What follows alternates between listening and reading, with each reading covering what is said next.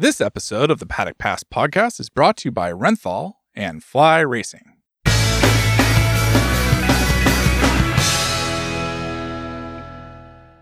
Hello and welcome to the Paddock Pass podcast presented by Renthal Street Grips. For comfort and durability, Renthal Street has a grip for everyone, so check out renthal.com. On today's Paddock Pass podcast, we've got a very special show because it's new bike week for David Emmett. So finally, after what seems like endless years of podcast chat about David's new bike, now this doesn't even take into account all the chats that we have in WhatsApp groups about Dave's new bike, he's actually going to reveal on today's pod what he bought. He might even reveal how much he paid for it. And we've also got Neil Hodgson chatting about Dave finally getting a new bike as well. Hodgie might have been making a play for you, Dave, just to get insurance from him. Not 100% sure on that. But he was very excited to hear that you had finally bought a new bike. So, Dave, I'm going to kick off straight with you. Obviously, we've got Adam and Neil on the show as well, but no one cares about Adam and Neil. They want to know, Dave, what bike did you get? To the disappointment of a great many people, I bought another BMW RGS, R1250 Adventure, which I promptly turned red because all modern motorbikes are in boring colours. And especially BMW's brand, I have to say. A lot of them are, it's all black. I have to say, Dave, I owe you an apology because you first posted a picture of the bike on the group and in our WhatsApp group. And I said I preferred the original colour of grey, which I later thought was a bit insensitive of me, considering that you just swapped it all out for red and knowing that you and your lovely wife like red motorcycles, which I'm still puzzled why you didn't buy a Multistrada in that case. But I would have fallen over. It would have fallen over and broken all the plastics. That's why, basically. I mean, we have to factor in the fact that I am incredibly clumsy and old, and likely to fall over at any moment. So, which is why I went for the GS, because it's got sort of the external Zimmer frame for me to fall over onto. Dave, you're not going to ever put a lock on the front wheel again, are you? Got two locks. Not in this brand new bike. I've got two locks on the front wheel at the moment. In fact, it's got 4 locks and an alarm on. So, it's quite well protected. What a surprise the man named the Grey Fox prefers a deeper shade of grey for his motorcycles. He's the Silver Fox, and don't you forget it. Yeah, show some respect, please. Like Dave's. I mean, what is it with modern motorcycles and they need to be quite? Is it bland? Maybe there's that the word in the modern colours. I mean, you've obviously been scouting around, Dave, and you didn't really find anything that was particularly satisfactory. So you bought a brand new motorcycle, which I guess cost the better part of, or at least €15,000, and then decided to change bits of it. Because I mean, like you could change the colour of a motorcycle quite easily, but you can't change the character and what it has to do. Because, I have one vehicle. Apart from bicycles. I have one vehicle. I don't have a car. I don't have multiple motorbikes. There's nowhere I can put multiple motorbikes. So I have one motorbike which has to do sort of everything. It's got to take me and my wife to races. It's got to take me on my own to races. It's got to, keep me entertained if I go for a little ride to sort of empty the old brain box. It's got to take, like I would. Taking bits and pieces to the dealers when I was trading it in, I was taking great big sort of cardboard boxes on the back a couple of times just to get bits and pieces there. So, this is it's also my transport. So, like, the bike was really important. And you can always change the colour of a bike, but it just seems to come in fashions because I seem to remember, I was riding in the 90s when everyone was going all garish, purple and lime green and shocking pink and all the rest of it. So these things, colours come and go. I have to admit, Dave, that seeing some of the photos of your bike gave me new bike envy. I was then looking at the MT10, and I'm a bit of a fanboy of Tron, the original one, the crappy remake, and seeing the black and the blue trim, which you say is teal, which I thought was a bit harsh. It's a bit more towards a cool blue rather than a teal. I was thinking the wallet was getting a little bit itchy, but then it is quite close to Christmas, so it would be a source of trouble in my household if I suddenly went to a Yamaha dealership. What if you bought everyone an MT10? A mini one or a key ring? That's not a bad idea, actually. You've worked hard, Ad. You deserve it. Be nice to yourself. That's the key to happiness, isn't it? Dave, how does it ride? You've obviously had a few runs out in it. Like, is it all that you expected it to be? It is actually. It was. Obviously, it's a new bike and not a 12-year-old bike, and so everything's a lot smoother. But it handles really well. It's one of the reasons to buy a GS. They are the big heavy bikes, but as soon as you get moving, they don't feel like big heavy bikes. It's quick, nimble, stable, and just comfortable. It's just really, really comfortable, and it's got lots and lots of toys, which are also fun now. Dave, obviously enough, you're going to make a few more changes to the bike. Is there anything specific from the Renthal range that you're going to be keeping an eye on? Do you know what?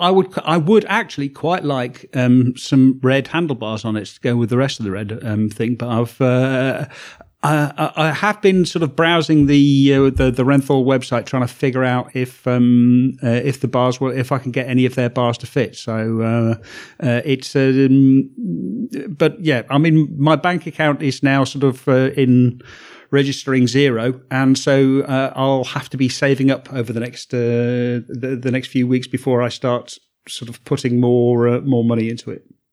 Well, with that in mind, if anyone wants to check out patreon.com/Paddock Pass podcast, we're going to have a lot of off-season content all the way through until the Qatar Grand Prix at the start of the 2022 season.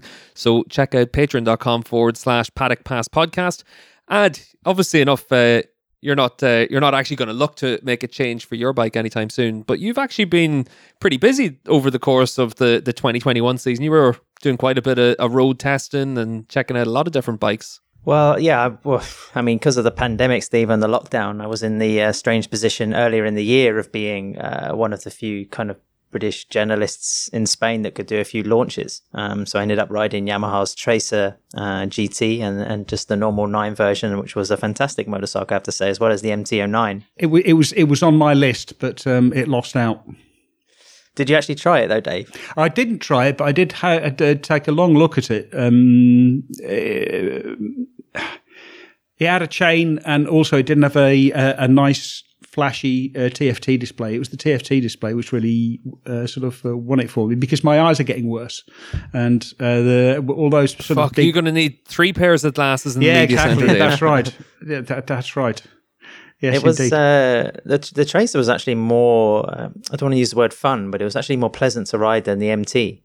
So it was good going on those 2 Yamaha launches. I also went on the KTM Super Adventure launch as well in Gran Canaria, and that was a fantastic motorcycle. So that was also one, I guess, it was a rival for the BMW. But could I actually just break some news here on the podcast? And I don't want to land him in it. Maybe I'm out of position, or it's not really my place to say. But the last time I had some lunch with Neil, he was talking about getting his bike license. Now, if there's anybody listening to the podcast that likes to, give driving or riding courses, then I'm sure we have a fantastic recipient that would give some press coverage and some information as to how to get your very first motorcycle license. And the thought of seeing Neil Morrison zipping up the road on one wheel on like a KTM Duke 390 is something that, I might even have to increase my Patreon, fee to manage it. I'm not sure that the world is ready for that much cool, to be honest. Big Neil on a big motorcycle, yeah. But I mean, I have been riding motorbikes for over 40 years, so and I can assure you, it is a great deal of fun. Might have to lock up your kids, Ad, not let them out in the streets of Barcelona. Otherwise, there might be a bit of imminent traffic danger coming their way.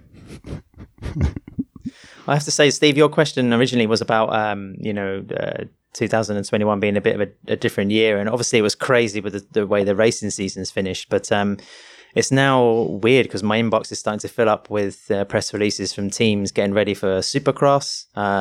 Dakar is close as well. And, I think there was actually today, the day we're recording, was the email Christmas card greeting from Dorna saying that 2022 is just around the corner. And with Formula One just wrapping up, are we allowed to mention Formula One on this podcast? It just feels like racing is just finished and is just about to start again. So it's going to be a very weird winter. Obviously enough, Ad, you mentioned there about your inbox filling up and lots of stuff coming in for Supercross. There was a bit of news as well about new electric motocross bikes. Yeah, there's a new company just outside Barcelona called Stark Future, and they've actually gone around headhunting quite a few of the sort of young designers who have worked on for other OEMs in the area. And they created a brand new electric bike called a Stark Varg. Stark means strong in Swedish, and the Varg means wolf. I've actually done a couple of interviews and worked with a company when they've been, building this project from the ground up. And I have to say that the owners, the people who invested in the project, and we know Ben Cobb, of course, who was, for some years, I think 5 years, was the world superbike communications manager. He's heading up the press and comm side of it. So we know people that are there, and, they're incredibly serious, really ambitious. And to be honest, it looks like a fantastic product. I know they've had ex-motocross world champion Sebastian Tortelli riding it. Also Josh Hill, a former AMA Supercross main event winner. It's looking really impressive, actually. And, with 80 horsepower, and the ability to program it to be either a 1252 two-stroke to a 654 stroke. I mean, that power curve you can manipulate in any sort of way. Then it shows the possibilities of electric bikes. And, while some people might recoil at the fact that it makes no sound at all, there are obvious advantages to it, and it's coming, whether you like it or not. It does look absolutely fantastic. It really does look very nice. But the interesting thing here in Holland is a lot of motocross tracks have been closed down because of noise issues. So to me, it's like a total no-brainer that motocross becomes one of the first sports to be to go fully electric, because it's going to allow people to keep on riding and keep training at any time, because it reduces the biggest source of sort of annoyance for for people living around. So yeah, I mean, I really think I'm quite surprised that there hasn't been more pressure from national federations to stimulate sort of electric motocross, really, because it just seems like it's such a no-brainer. Yeah, I think that's one of the big things, Dave, because when you look at whether it's motocross, even there's a karting track down the road from me, and all these places are having a lot of issues with, houses being built around them and having to slow things down. There is an indoor electric motocross facility. I don't know if you call it a track. It's basically, you go in there, you rent for the night, and it's used for stag parties. It's used for, in a traditional sense, office Christmas parties and all that, and really popular because it just means that people are able to jump onto a bike and actually give it a bit of a go without needing to know all the ins and outs of how to ride, So I think it's quite cool that you can now have something like that. And I think it's really cool as well, that you're able to have it where you can tune it down, and then as you gain your confidence, you can get it faster and faster. Because I know for me, like whenever I had my last bike, it was only a little 250, and it was because anything bigger than that I didn't really fancy. And then you would have been able to progress it nice and easy rather than having to just go out and buy something completely new. Yeah, but again, like one of the most interesting things about electric bikes is the fact that you can sort of, manipulate your power curve. You can have any torque curve you want. You could turn it into sort of the equivalent of a 500 GP bike sort of thing by getting it really fucking lunatic. You are the. But people could do that. I mean, because I remember I rode a 350 LC and I had a 350 YPVS, a Yamaha two-stroke. And the YPVS had because it had the power valve, it had the power delivery was a little bit more. It was not quite as harsh. But I remember riding the LC. I was almost disappointed riding the YPVS, because the LC, when I first rode it, I rode off, opened the throttle, and it hit the power band, and the front wheels started coming up. I was thinking, oh God, look, I can wheelie this, because I couldn't wheelie anything to save my life. But yeah, so you could actually recreate that in an electric bike. You can actually sort of change the character of the bike. You can tame it down to make it nice and easy, or you can radically reshape it and make it really, really powerful if you want something more sort of challenging. Yeah, I think it's. I mean, some people say, making electric bikes will bring the sport into inner cities and increase the popularity. I mean, it's still an extreme activity. I mean, to puddle around like an off-road track on a dirt bike is still pretty perilous. I mean, you can fall off and break something even at walking speed. So I don't think it's going to be. It's not going to see the industry boom in that kind of way. But it will make tracks, or the creation of tracks, or the maintenance of tracks a little bit easier. And of course, there's all sorts of issues around ecology, environment, whatever else. And these Stark Future, this company seemed to be very determined with their sustainability project. And the bike is just very trick. I mean, there's some great ideas on it. They have their own proprietary technology for the battery, the way the chassis is built, the way the whole thing is cooled, because that's one of the big issues, of course, of electric motorcycles is just how the durability of the battery as well as the motor overall is sustained because of the heat that's generated.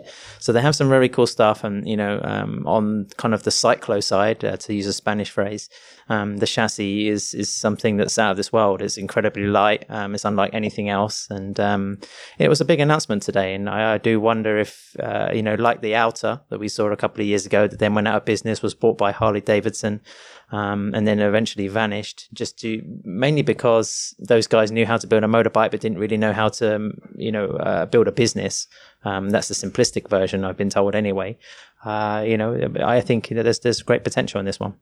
Just out of curiosity, Ad, especially for a motocross bike, do you think is it even more useful? Because obviously enough, if you're looking at road bikes and road cars that are all electric, your biggest issue is always range and being able to make it last for long enough. Whereas if you're out on a motocross bike, you want to do a 15-minute moto, it's a lot easier to have enough charge for that. Yeah, I mean, the Stark bike, they say, can do a full kind of Grand Prix moto, which is 35 minutes, or it can do up to 5 hours of easy trail riding, just off-road, pottering around. But it's a good question about durability, Steve, and to pull this podcast back onto MotoGP for a moment. That's why I think a lot of people will be very interested to see what Ducati come up with for Moto E, in the very near future. And they've got a big challenge ahead of them to meet those performance targets.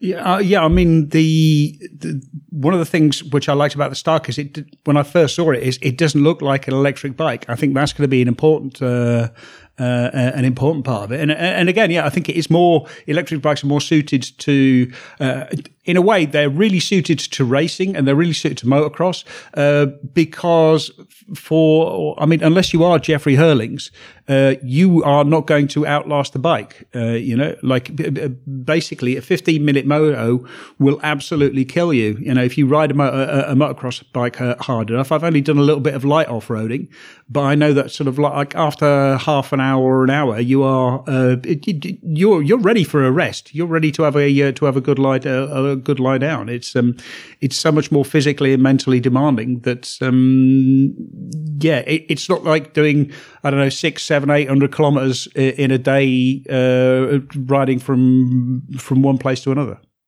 Obviously enough, I mentioned we've got Neil Hodgson on the show today as well, and the reason that we wanted to get Hodgie on was that he works across a lot of different championships. We're getting to the end of 2021. We're moving into now our review stage of the season, and I think, David, it was quite interesting to hear from Hodgie because he obviously works in MotoGP with BT as a commentator, and then he works in World Superbikes as a rider manager, and he was able to give a lot of good info across both championships. Yeah, once we got past all the bloody golf talk, though, he is a little bit obsessed with golf at the minute, I have to say. Yeah, but it was interesting. I mean, it's interesting because like staying active. He was talking about doing track days as well, and staying active is really, really important for riders because, as he says, you're retiring in your mid-30s. Even Valentino Rossi retiring at age 42. 42 is incredibly young, speaking as a 57-year-old. Like I am nowhere near retiring. You've got a whole life. He's got at least 40 years ahead of him that he's got to fill.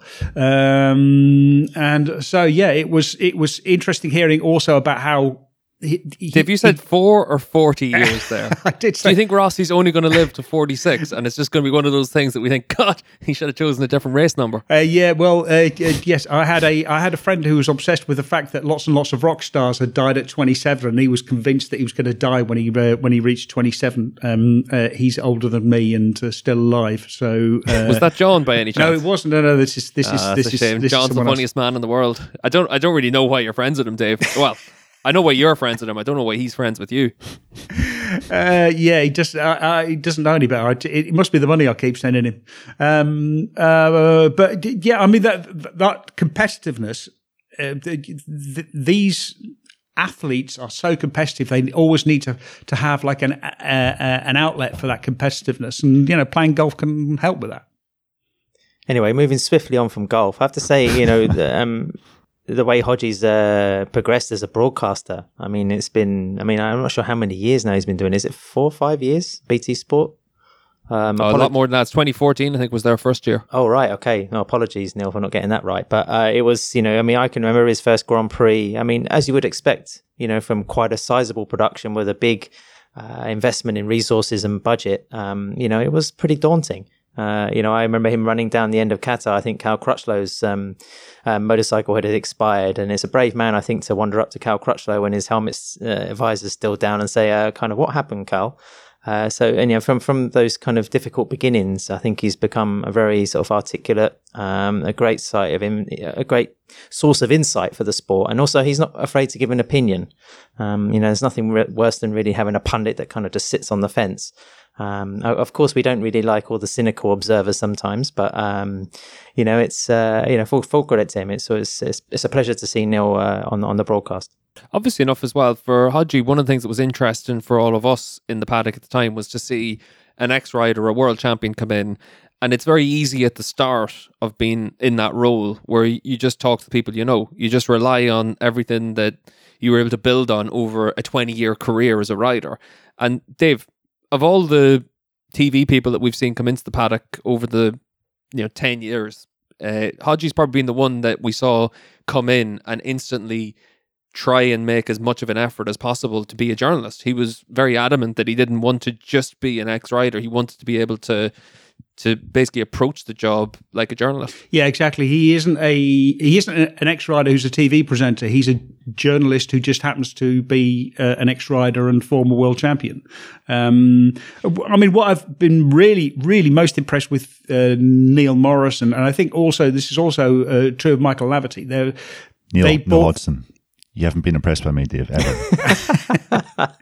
I was impressed that Neil managed to bite his tongue for a full 5 seconds there. Sorry, yeah, Neil Hodgson. And of course, I'm impressed with Neil Morrison. What a magnificent young man he is. But anyway, Neil Hodgson. What impressed me most about Neil Hodgson, same with Michael Laverty, is they approached it the way that they approached their racing: methodically, hard work, open to learning, always trying to learn more.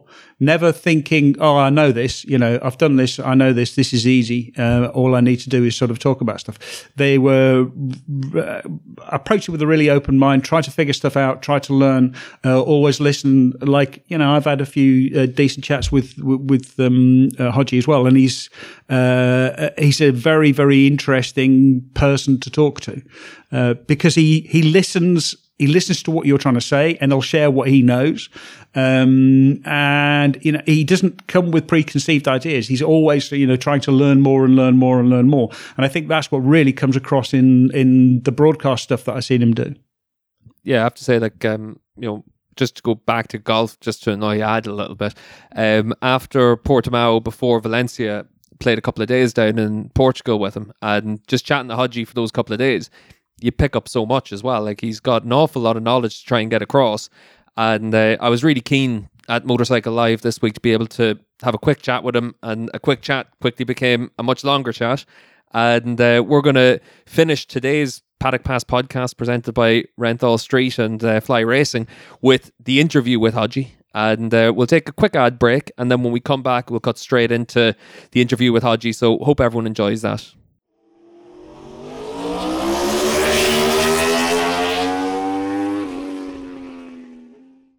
Renthal fat bars are synonymous with off-road world champions. The Renthal Street Fat Bar draws from decades of experience to create the ultimate 28mm handlebar in a range of street-specific bends.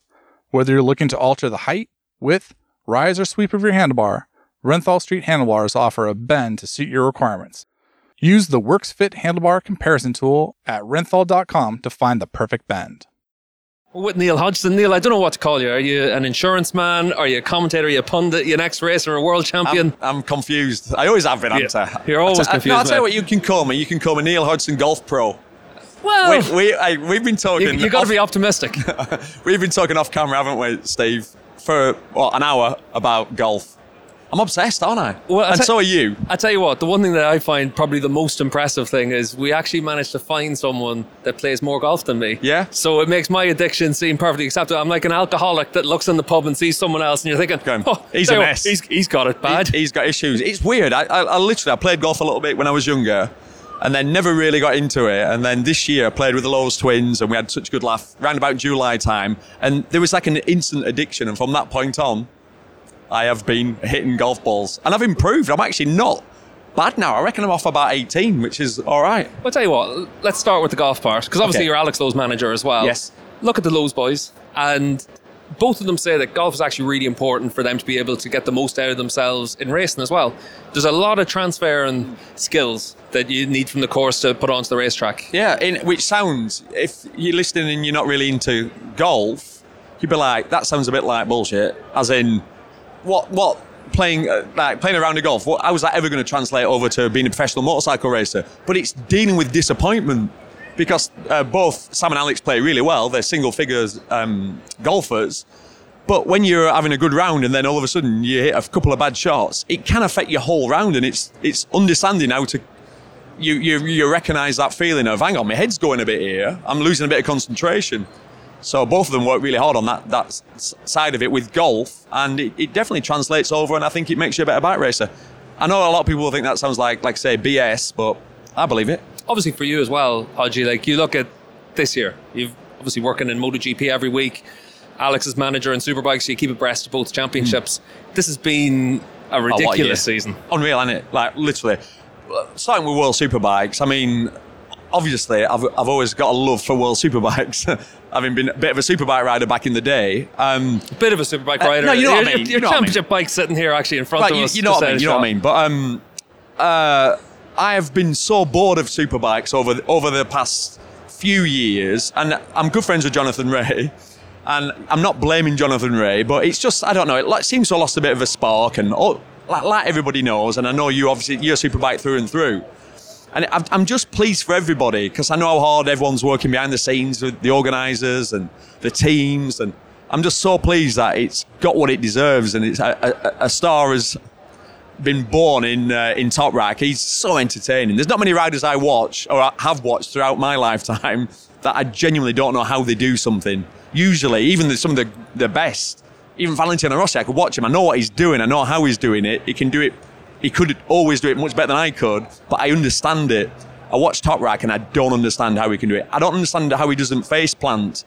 He should lose the front much more. When you've got the back wheel off the ground with lean angle, the fact that the back wheel's off the ground, there's no contact, so it's not pulling you back, it's overloading the front. Surely the front will tuck, but it doesn't. And how he does that, like I say, I can't answer those questions. But what a year it's been. Sorry, you know me, I talk too much, I'm a rambler. Oh, well, it's all right. You're the guest on this show. But you look at Top Rack, I always think the same thing about Top Rack as I thought about Marquez whenever he came onto a MotoGP bike in 2013. Top Rack has that one area where he's just different to everyone else.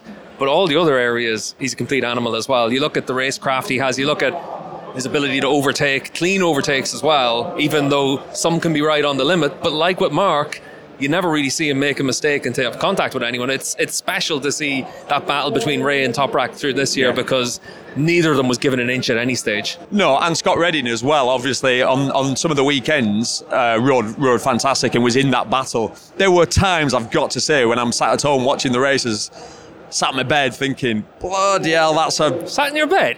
The races are on at like 3 o'clock in the afternoon. Exactly. No, that's my little place. I go to watch TV upstairs on the bed. You know, when you can just you want a little space. And Top Rack could pull some moves, and I'd be like, I would not have been happy with that. There has been a few. My theory is a little bit when you're making a pass. If the rider you're passing has to lift violently, then really, if that rider doesn't quite see it at the right time, there is contact, it is a crash. It's usually the rider on the outside that goes down. So Top Rack is on the line, and there are a few times, in my opinion, that he's gone over it. That said, I still respect him massively. And let's say 9 times out of 10, the passes are clean, but there's a few where he goes over the limit. Top Rack's a bit like Johnny as well, though. When you look at them on the bike, Johnny's always been very upright. Looks like he's out in a motocross bike all the time, so he's got an awful lot more adaptability to be able to move his weight around. Toprak's got those huge levers, so he's got that bit of adaptability as well. And I think that was one of the things we saw through this year. Whenever they had those wheel-to-wheel battles, bar-to-bar, that both of them had that little bit of margin. Whereas when you look at some of the other riders, they don't have that margin. Yeah, I'd agree with you on that. Well, I think the best part of the battles were the fact that it's rare, I think, you get two riders that want it equally as bad as each other. Like through Marquez's dominance, for example, he had so psychologically destroyed everybody that you sort of knew you couldn't beat him. And on the odd times that Marquez was beaten, it'd be by Dovizioso, who was clearly on a better motorcycle, on a track where he clearly had an advantage, and he rode, let's say, to his limit and was able to beat Marquez. Apart from that, you couldn't really beat him. The beauty of the battle between Johnny and Toprak was you got Toprak on a bike that turned really well and had some speed. You got Jonathan Rea, a 6 times world champion who's made out of titanium. I mean, he's that solid. Racecraft, any conditions, and Toprak pushed Jonathan to the absolute limit. I've never seen Johnny ride so hard. And what he got out of that Kawasaki was phenomenal. How many times did Jonathan nearly crash? You know, there were so many occasions where, in the same race, where Johnny lost the front so many times. So it was really entertaining. This was a season as well where we saw Toprak have to take that fight to Johnny at his best. You know, the Kawasaki was at a bit of a disadvantage, and we saw that Johnny had to ride on that limit all the way. This was different to when you won your championship, or when you look down all the different times in Superbikes whenever you've had those top riders. Foggy got injured, Bayliss and Edwards left, you know, Corse or Haga, whatever you want to look at. All of those times, there was always a little bit of a vacuum. This is one time where we've got that real changing of the guard moment. Yeah, well, you've still got two riders at their absolute best. It's not because one of them, you can't say, well, do you know what? Johnny's not quite as good as he was. Johnny's every bit. That's the best I've ever seen Jonathan ride a motorcycle this year.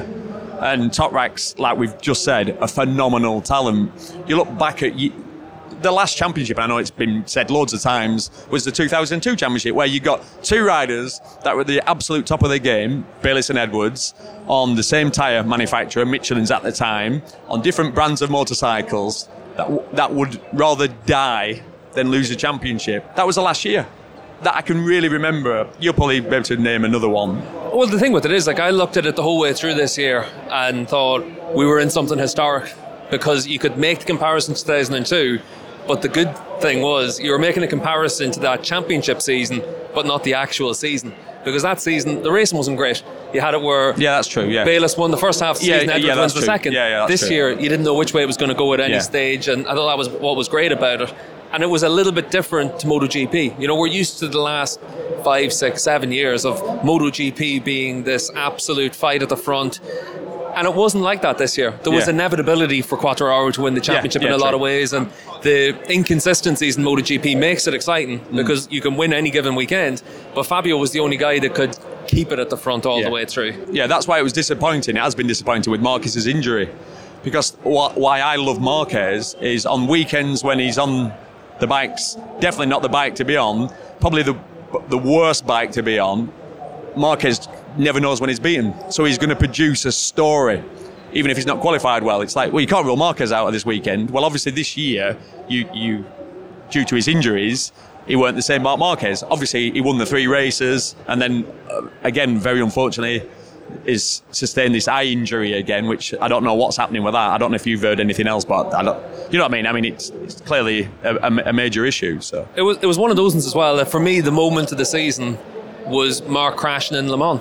Because we saw on the entry to pit lane, he makes the move, dives down the inside. You see that he's still got that old Marquez killer instinct. He's out in front, wet track, all the things that should line up nicely for Marquez. And then he crashes. Yeah. You know, and it was one of those times when you're looking at it and saying, you know, this is the change for Marc. Yeah. And then obviously he comes back, he wins 3 races. And I thought the Aragon battle with Pecco, all these kind of things showed that he's still Marc. Oh, yeah. But it also showed that he's not the Marc that we're used to seeing. He always would have won those bar-to-bar battles in the past. Yeah, and I've said that in commentary, that I genuinely believe that we'll never see the same Marc Marquez. The level that he went out at the top in 2019, he was so dominant, so talented, and everything still worked 100%, as in both shoulders and, you know, no injuries. The man we are seeing, obviously, I don't think he could ever reach that level. Obviously, the big question is with the eye injury, will he ever I don't know what's going on. Will he ever be able to race at the top level again? It's such a worry, isn't it? It's one of those ones, and again, it's something you can relate to from your own career. Most riders are retired rather than retire. The decision's made for them, the body can't handle it anymore. Mark's style was always going to lead to an injury at some stage. And like, I kind of look at it the same way as you do about Mark, where 5, maybe 6 times a year he's going to be Marc Marquez, and then the rest of the time he's just going to be one of the top MotoGP riders in the world, and that's not what we're used to seeing from Mark. No, it's for me, I find it so disappointing, because obviously you never want to see anyone get injured, and he's been I don't mind saying this, obviously you get criticised on social media, you know what it's like. You can't say you really like someone, but I've always loved watching Marquez, because like I would love watching Toprak. Yeah. You know, I just love that. How did they do that? I can't understand how. I don't know how someone can crash so big with Marquez so many times and not just think, I don't want to hurt myself again. Let's just build back up to it.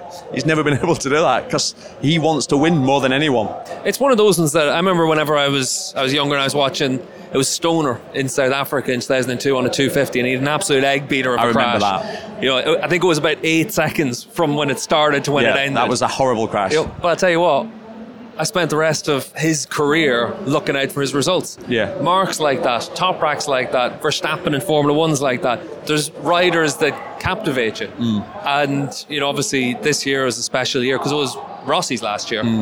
But this was also a time when we needed to have those other riders step up, make their mark. We did actually have that as well. Like 5 years ago, if you had said Rossi's retiring, you would have thought MotoGP's in trouble. Yeah. Now you look at it and you think, well, we got Bagnaia, Martin, Mir, all these guys coming through. It's stacked, isn't it? It's stacked, and it's that conveyor belt of the system's so good now in MotoGP that it's like there are no privateer teams, and even the let's say the third tier satellite teams are so good now. The machinery is so close because of the way the rules are. As a rookie, you can come in, and if you click with a motorcycle and you're having a good weekend, you can battle well inside that top 10, and that's what we've seen with all the rookies, haven't we, for the last few years. The rookies come in, and it'll be no different, I don't think, for next season with the rookies. Obviously enough, we mentioned Rossi. What's your big takeaway from not so much your time whenever you were a rider, but the last 7 years working in the paddock again? Just amazing being in and around him. You always feel nervous when you interview him because your inner voice is going, this is Valentino Rossi I'm talking to. But what always surprised me with Rossi is, and even though I've spent quite a bit of time in his company, is how normal he is. The man who should be the least normal, the man who should have the biggest ego, who should be bored of talking to journalists, TV people, is the easiest person to talk to. When you get him, when it's been organised and it's done as it is in the paddock, if you get to sit down with Valentino, he gives you the best answers, he listens to the questions, and he always asks you how you are, which is so rare. He was always fascinated with me. He kept saying, how are you getting on with the TV? Do you really like it though? What's it like? And so you do the commentary as well? And when he used to ask me, I used to think, is he preparing for his next stage of what he's going to do? Is he going to do some TV work? Because obviously he can pick and choose what he wants to do. So obviously he's going to be missed. I'm not one of these people who's like, I'm really sad now, the paddock won't be the same. Valentino has done so much for our sport, as you know, and he's had an incredible career. I'm not bothered that he didn't get 200 podiums. I'm not bothered that he didn't win 10 world championships. Do you know what? 199 podiums and 9 world titles.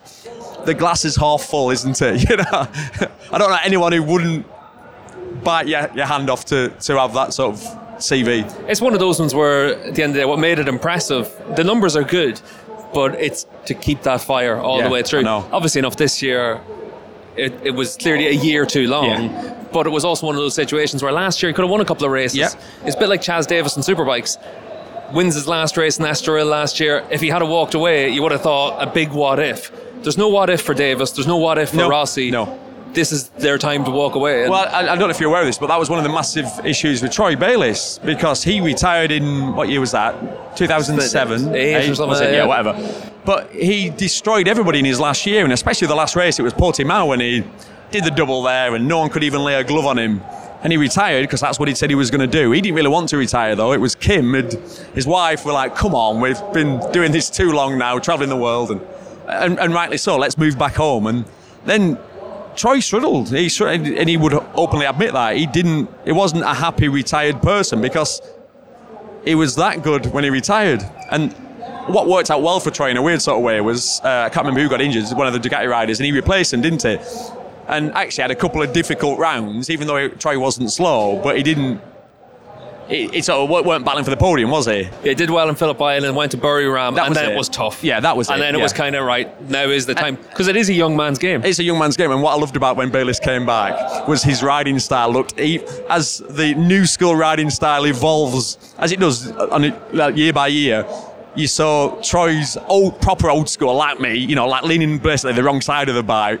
I remember watching that race at Phillip Island. It showed him coming over Lukey Heights, and I was like, "Oh my God, that looks so wrong," but I loved it, So yeah. Weirdly, the fact that Troy retired off the back of good results worked against him. So with Rossi, obviously, the time's right, isn't it? But I still, weirdly, I still could imagine him doing a wild card. Do you know what I mean? Because he's obviously still going to be fit still going to ride with all the lads, so he's still going to be sharp. He'll still be on the R1s in Misano, won't he? He ain't going to go, I'm not doing that anymore. Get him a few Pirellis, put him on Misano wildcard and Superbikes, put 100,000 people through the door. Don't put anything against Rossi. He could still potentially do that. He's going to go racing cars. He's going to soon realise that that's well boring. And I know he's great in cars and all that lot, but... Well, I'll tell you what, this is actually one of the things that... And we saw it as well with Brivio moving from MotoGP to Formula 1. We always think that all these guys will translate what they can do. Rossi is a good car driver right now in GT3 at a lower level than probably what he's going to end up racing at. But he's going to suddenly find out he's not Valentino Rossi anymore. No. He's just the guy on that yellow number 46 Ferrari going around. And then that's whenever it gets harder and harder. And different for you, but when you went into TV... Every rider that goes in to be a journalist can always rely on the people they worked with, the teams that they used to be with, for getting their information at the start. But then pretty soon you have to put in the work. Yeah. And Rossi in cars, Brivio moving to Formula 1. We all thought he'd be a great organiser. Looks like he could be washed up out of Formula 1. Yeah. And it's one of those things where I think in our little bubble, it's very easy to think everyone can translate out of it, and they don't always. No, and that's why I could see Rossi doing a wild card in MotoGP or Superbikes. I could. How cool would that be? I'd love that, because Rossi will know. He'll be riding around Misano on a let's say a standard R1. You can imagine how standard it's not, and he'll know what lap times he's doing, and he can get whatever tyres he wants. So they could throw him some the race Pirellis. I imagine he'd be able to get a decent deal on the garage for the weekend. Do you reckon? Because it's one of those ones that we're obviously here in Birmingham this weekend. Just yesterday, Jack Miller was racing in the Aussie Superbike Championship. How cool was that? If anyone who doesn't know Jack Miller, the fact that he raced that event basically sums him up. There's not many MotoGP riders that in their last MotoGP race that were on the podium would then risk going to do a national championship back at home. But Jack did it because he loves riding motorcycles. He's got no ego, and he thought, that'd be a real fun weekend. Actually, the bike he was on wasn't like a factory bike or anything, was it? He had standard electronics and all that lot. And he was sort of up against it, really, because of that. But he didn't care. He just wanted to go, entertain the fans, riding motorcycles, which he loves. And like I say, I don't know many riders that would do that. It's one of those ones as well that you'd love to see more of that in future. Something like Daytona in February. Who doesn't want to go down to Florida for a week? Whenever we're in Europe, it's cold, all this kind of thing. Get yourself over there, whether you're a Moto2 rider, Moto3 rider that's used to training on a 600, and get yourself in there and mix it up a little bit, because this current generation seems a little bit different to 10, 15 years ago, where they were all very much regimentally MotoGP riders. Yeah. Now everyone seems to be quite keen to do a bit more, whether it was flat track, with the Super Prestigio a few years ago, all this kind of stuff. People were willing to put themselves out of their comfort zone a bit. Yeah, it's changed a bit now, hasn't it? But that said, I guess Rossi had his race, was that yesterday, that 100 kilometre whatever race it is. So, I mean, a lot of people went and turned up there. I don't even know who won. Do you know who won? I didn't see who won, but I'll tell you what, with some entry list. Yeah, I know. It's be pretty tough to turn them down for getting onto the list. The problem is, it's one of those events, like, if you manage to get an invite to go, you'd have to be so on it, because literally there are no slow riders there. You don't want to turn up and there's like 60 people there, and you don't want to be 60th fastest, do you? Well, I'll be honest, Hodgie, like whenever I've turned up to do the rental carts, I'm always the slow one.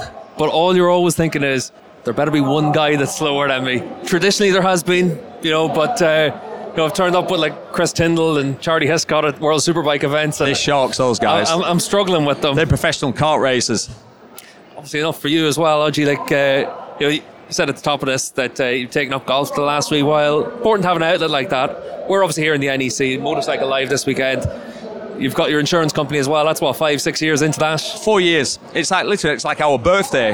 And obviously me and Neil Mackenzie started it 4 years ago. We saw a gap in the market, really. It's one of those conversations you have with your mates going, who do you insure with? Oh, bloody hell, I had a really bad experience. And so many people had that. And I said, imagine if we could start a motorcycle insurance company and actually try and look after people, give them a good experience so they recommend you to each other, and so they don't leave. And imagine not putting people's policy price up just for the sake of it, because you can, and trying to get away with it. Imagine doing that. So that's basically that was like the sort of foundations of why we started. And it's been a really interesting journey. Not as easy as I thought, like most things. And it's certainly not a get rich quick, but we're insuring thousands of people.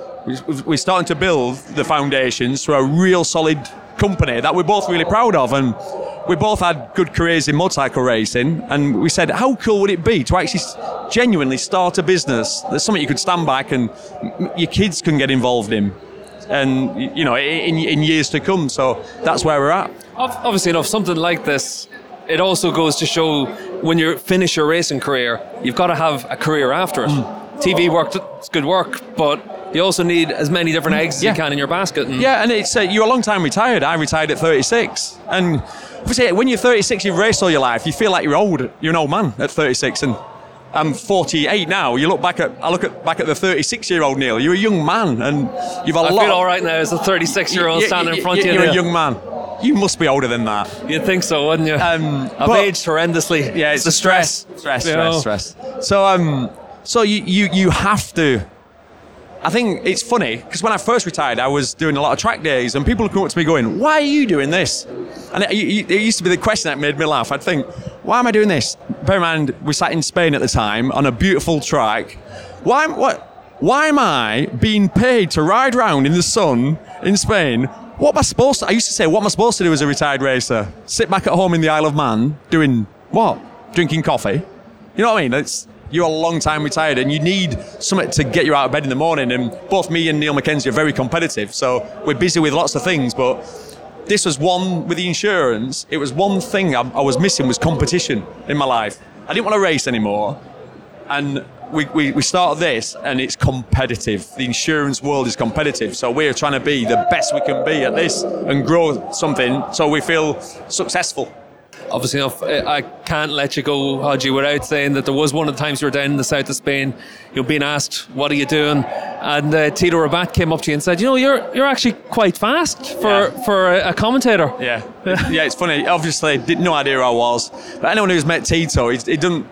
If you said to Tito, what day is it? He'd have to look at his phone, wouldn't he? He's not the sharpest tool in the box. Well, I'll tell you what, it's been interesting to see how he's adapted to superbikes. It shows the challenge everyone has. Yeah. Iker Lecuona goes next year, and that's going to be interesting to see how he does. Yeah, he's been disappointing, Tito, really, hasn't he? But he's clearly...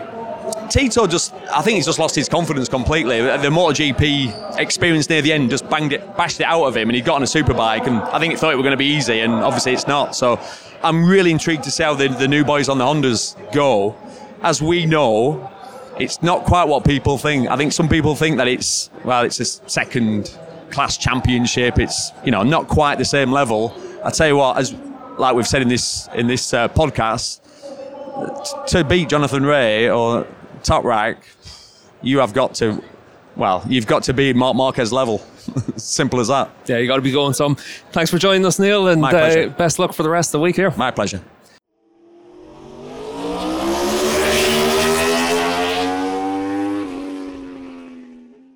Fly Racing believes that our most important obligation is to provide the highest performing products to riders worldwide. Offering both on and off-road products for every price range, Fly Racing is committed to reshaping expectations. Fly Racing revolutionized the off-road world with the Formula helmet, featuring Rheon technology. Visit flyracing.com and at FlyRacingUSA on Instagram to learn more about the innovation that can keep you protected in 2021. Not a bad interview there with an insurance shill. I mean, Neil Hodgson. And obviously enough, for you, Hodgie's always a bit of an interesting one as well. Steve, I think just remembering his racing days, I'm trying to recall, get some memory recollection here now. I mean, he kind of crossed over with Carl Fogarty, of course, in World Superbike, and there was, fans of British riders, but then there was a moment where it seemed you were a Hodgson fan, or you were a Fogarty fan, you were a James Hayden fan, and of course British Superbike as well. You're either a Chris Walker fan, or you're rooting for Neil Hodgson. Some of their clashes, of course, can be found on YouTube and were fantastic. I have to admit, I did at the time favour Chris Walker's slightly more aggressive underdog approach, but having sort of met and got to know Neil, then classy act. I always think it's quite interesting. You mentioned there about the crossover with Foggy. When you look at Hodgie's career, his first two teammates were John Kaczynski and Carl Fogarty. So little bit different characters compared to Hodgie. And I have to say, I was a big fan of him whenever he was in BSB. I was probably a bit too young whenever he was in World Superbikes at the start of that period from like 97, and then on the Kawasaki, the Ducati, all that kind of time. But when he went back to BSB on the GSE bike, I was a big fan, and he turned up onto the world stage. Then did a really good job as on his return after BSB, and he was a great world champion. And when you look at what happens whenever he comes back to the World Superbike paddock now, he's a good ambassador for the championship as well. Always keen to talk to anyone that's in the paddock. Always keen to promote the championship as well. So he knows where his bread was buttered, and always make sure that he's able to do what he can to help the championship. Yeah, because after his first stint in World Superbike, it was, I don't know, I think a lot of people at that point, he had a bad year with Kawasaki in 98. I think a lot of people at that point were maybe writing him off and thinking, okay, he maybe isn't like a world championship level rider. That might be a bit harsh, but we've seen so many riders go back to BSB or go back to their national championships and just, think that they're going to set it on fire and clean up, and it's not always the case. It's quite difficult, I think, to take that step back down to national level. But Neil, after a year of consolidation, I guess, then won that championship again in 2000, and basically that was the platform from which he could kind of relaunch his career again and make a real success of it. And that takes I think humility and kind of balls. So yeah, fair play. Also, one of my favorite World Superbike memories, I think, is Sugo 98, when it was that big showdown with Fogarty and Slight, and Slight felt that Hodgie was holding them up or just being a bit of a, I don't know what he thought, but Slight kind of lost the head, but Hodgie gave as good as he got on the slowdown lap and basically gave it straight back to him. So big respect for that too. Yeah, because I think, Neil, if you were looking for a parallel with Hodgie in recent years, you're probably looking at someone like Scott Redding. Because Hodgie obviously came up in the Grand Prix paddock. He was a 125 rider onto 500s, and then went to World Superbikes. Actually did quite well initially in World Superbikes, but like you said, it kind of flamed out a little bit in that 3-year stint, and then went back to the British Championship, won the championship in his second year, won a lot of races, turned up as a wild card in 2000 as well at the British rounds, and was able to, I think he won 2 races. I think he was on the podium 4 or 5 times. He was always at the front of the field at Brands and Donington that year, and did really well, and then managed to turn that into a return to the World Championship where he was able to establish himself as a race winner again, and then eventually a world champion. And he was probably a bit too successful as a world champion, because his win bonuses and his championship bonuses meant Ducati basically had to put him into MotoGP on a pretty crap Dantine Ducati, and it was always one of those things that you kind of wondered what would have happened if he had been able to stick around in Worlds for a little bit longer. But David, I thought one of the more interesting things chatting to Hodgie was about the injuries that riders get, and the fact that riders, the decision to end their career is usually taken out of their hands. Yeah. And I thought that was probably one of the more insightful things that I got from just chatting to him in Birmingham. Yeah, exactly. I mean, it's I was chatting to someone else about this the other night. The fact that riders at the end of their careers, they're quite often sort of in pain, and just from all of the injuries that they've picked up over the years, and quite often it's a decision that is made for them. If you think of all of the greats, there are very, very few who've actually been able to walk away from the sport on their own terms. That I think is what marks Valentino Rossi out, as Hodgie was pointing out. It marks him out as something a bit unique because he is able to choose the moment that he walks away. Same with Casey Stoner, being able to say, you know what, no, I've had enough, I'm stopping, I'm going to go and do something else. That's really quite remarkable. Usually people sort of carry on a little bit longer, either a little bit longer than their body is capable of coping with, or they just get shunted aside. Yeah, obviously enough, Dave. I've had enough. I'm ready to walk away, and we're going to bring an end to this week's pod. But on next week's show, we move from one world champion to another. You sat down with Fabio Quartararo for us. Yeah, that's right, Steve. Managed a quick Zoom call. As soon as we came onto the interview, I said, Fabio was sitting in a very nice airy space, and I asked where he was, and he said he was at his family home in France. And I said, have you had much work to do today? He goes, you're my fourth interview of 4. So I thought, right, I'm at the tail end. So I'm probably not going to get, too much in the way of feedback, dumb questions. So I had to make it short and swift. And I just hope people enjoy the pod. You did. You got.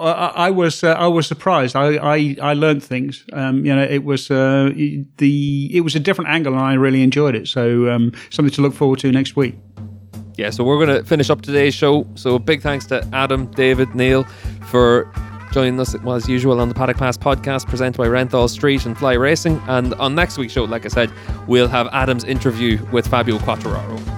This episode of the Paddock Pass podcast was produced by Jensen Beeler, David Emmett, Steve English, Neil Morrison, and Adam Wheeler. It was edited by Brian Burnett. Music is provided by The Liberty. All inquiries can be sent via email to team@paddockpasspodcast.com.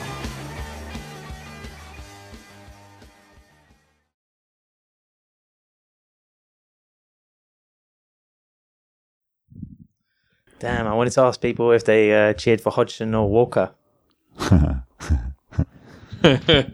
Well, I tell you what, Ad, we can put that in at the very end if you want. Yeah, because JB always wants an outro, doesn't he? Yeah. After an interview finishes, so